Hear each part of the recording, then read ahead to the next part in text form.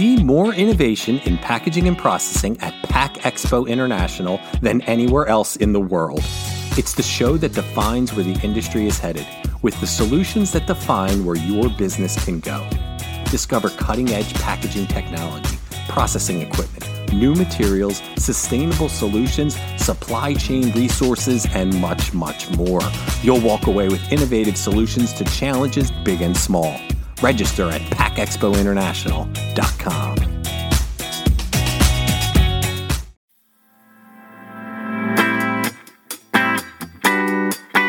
You're listening to Unpacked with PMMI, where we share the latest packaging and processing industry insights, research, and innovations to help you advance your business. Hi, and welcome to Unpacked with PMMI. I'm your host, Sean Riley. In our third installment of our must-see technologies and trends from Pack Expo International 2022, we welcome Editor-in-Chief of OEM Magazine, Stephanie Neal. As loyal listeners of the Unpacked podcast, I'm sure that I can trust you not to rat me out to previous guests of our must-see technologies and trends podcast series, Matt Reynolds, Michael Costa, Lilian Robeo, or Karen Sukni, as I say we have saved the best for last. We all know by now that the weakening workforce is a stress across our entire industry, and each editor has touched on that. Stephanie tackles the issue from the point of view of the OEM. OEMs that she talked to at Pack Expo International 2022 said that now their customers are looking to them for help with the unskilled labor force, whether it be with more simple, intuitive machines or robots for rent. Let's have a listen. Hi, and welcome to Must See Technologies and Trends here at Pack Expo International 2022. I'm your host, Sean Riley, and I am joined today by Stephanie Neal from OEM. Hello, Stephanie. Hello.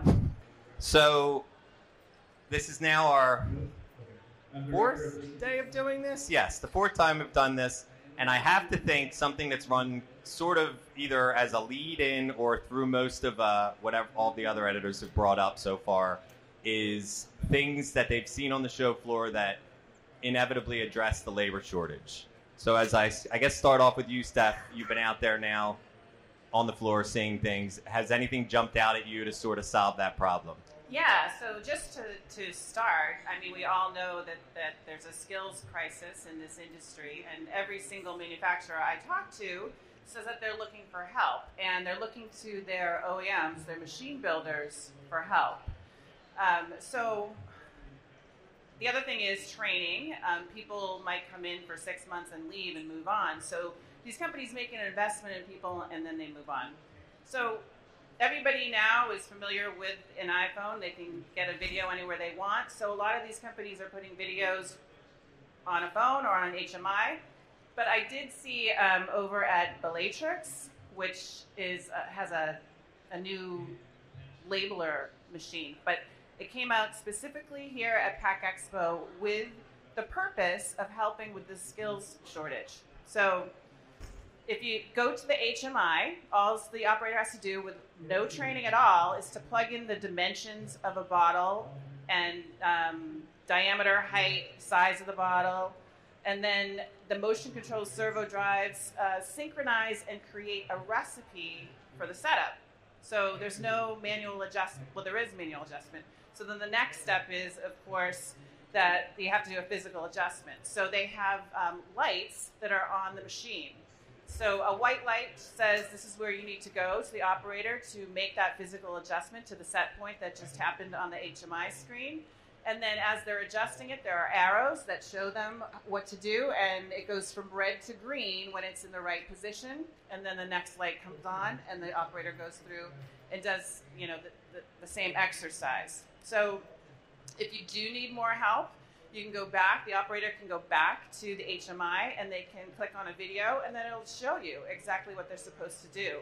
So this really helps streamline the process. It makes it easier for anybody to be an operator. I talked to somebody about a week ago who said that they're like a service tech, and somebody called to say help with my machine, and they were trying to gauge their familiarity with the machine, and the person said, well, I was a cashier about an hour ago in our retail side, and now I'm a machine operator. So that's what we're dealing with, and the machine builders have to put more usability into their systems. Yeah, and that's a fascinating example. I hadn't heard it to that depth. I've heard people using, the phone likes HMIs just because we all know how to use a phone, and this generation that's coming into the workforce obviously knows how to work off of a phone. But I hadn't heard it even being taken steps further with the lights and stuff like that. So that is very interesting that will be something that the machinists have taken into consideration when building with operating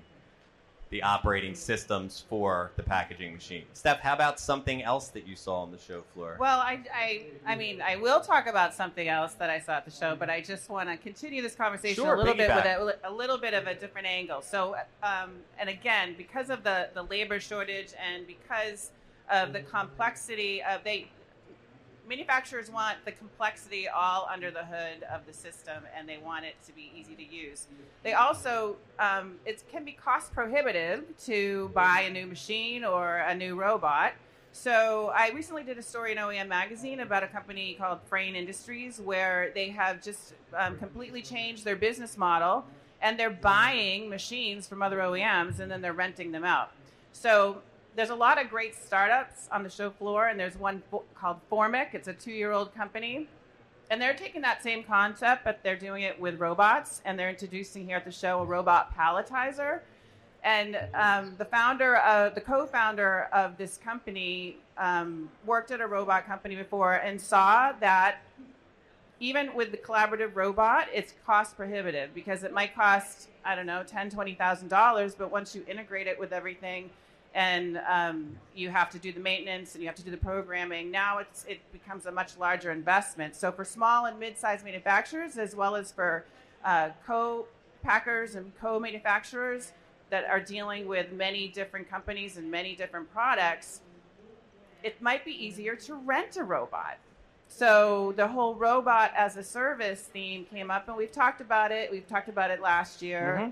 But I'm seeing more and more on the show floor of these types of concepts where this company, Formic, will work with the robot supplier, and they'll work with machine builders and system integrators. They'll design a custom robot for a customer, and then they'll buy the robot, and then they'll rent it to the small manufacturer. And so it's an hourly rate, and they're paying for productivity. And if the robot's not in use, the company doesn't get paid. So it's in their best interest to keep the robot up and running. So there's an edge device installed in each robot that's sending data back to the technicians at the robot supplier company, and they're watching this and proactively calling the end user to say, listen, there's something wrong here. It's, we need to take care of this before there's any downtime. Downtime is bad for the customer. Downtime's bad for this robot supplier that is basically calling themselves a robot staffing agency. That's really interesting. And for some reason, I'm thinking also of, with everyone dealing with supply chain issues, if they're waiting on something, could you fill in with that robot until something say you're getting a robot down the road? Could you use that while that is being built in the meantime? Yep, you could. He said that people definitely can give it back if they don't. That's they can bring it in temporarily and then give it back if they don't want it. But the majority of people, he said, it's only a 2-year-old company. They do have customers, but he's saying that the customers that they have are after a month asking for another machine. That's fantastic. Very cool. Anything else on the show floor that you would like to share? Well, I just think in general, I'm seeing a lot more integration. There's some of the companies over at the ProMach booth that are, and I do have other stuff, but I just wanted to say I'm seeing a lot more integration of different types of capabilities, and being able to, even applying labels, being able to apply it in all sides of the package and all different sizes, and those are things that are going to help in e-commerce applications and warehouse applications. So that's just another thing that I'm seeing out there. Okay. With that being said, I'd like to thank you all for attending. I'd like to thank Steph for coming up here. And thank you for attending our session here at PACK Expo 2022. Please rate, review, and subscribe. To do that, go to the iTunes podcast or Spotify app on your phone and search for Unpacked with PMMI.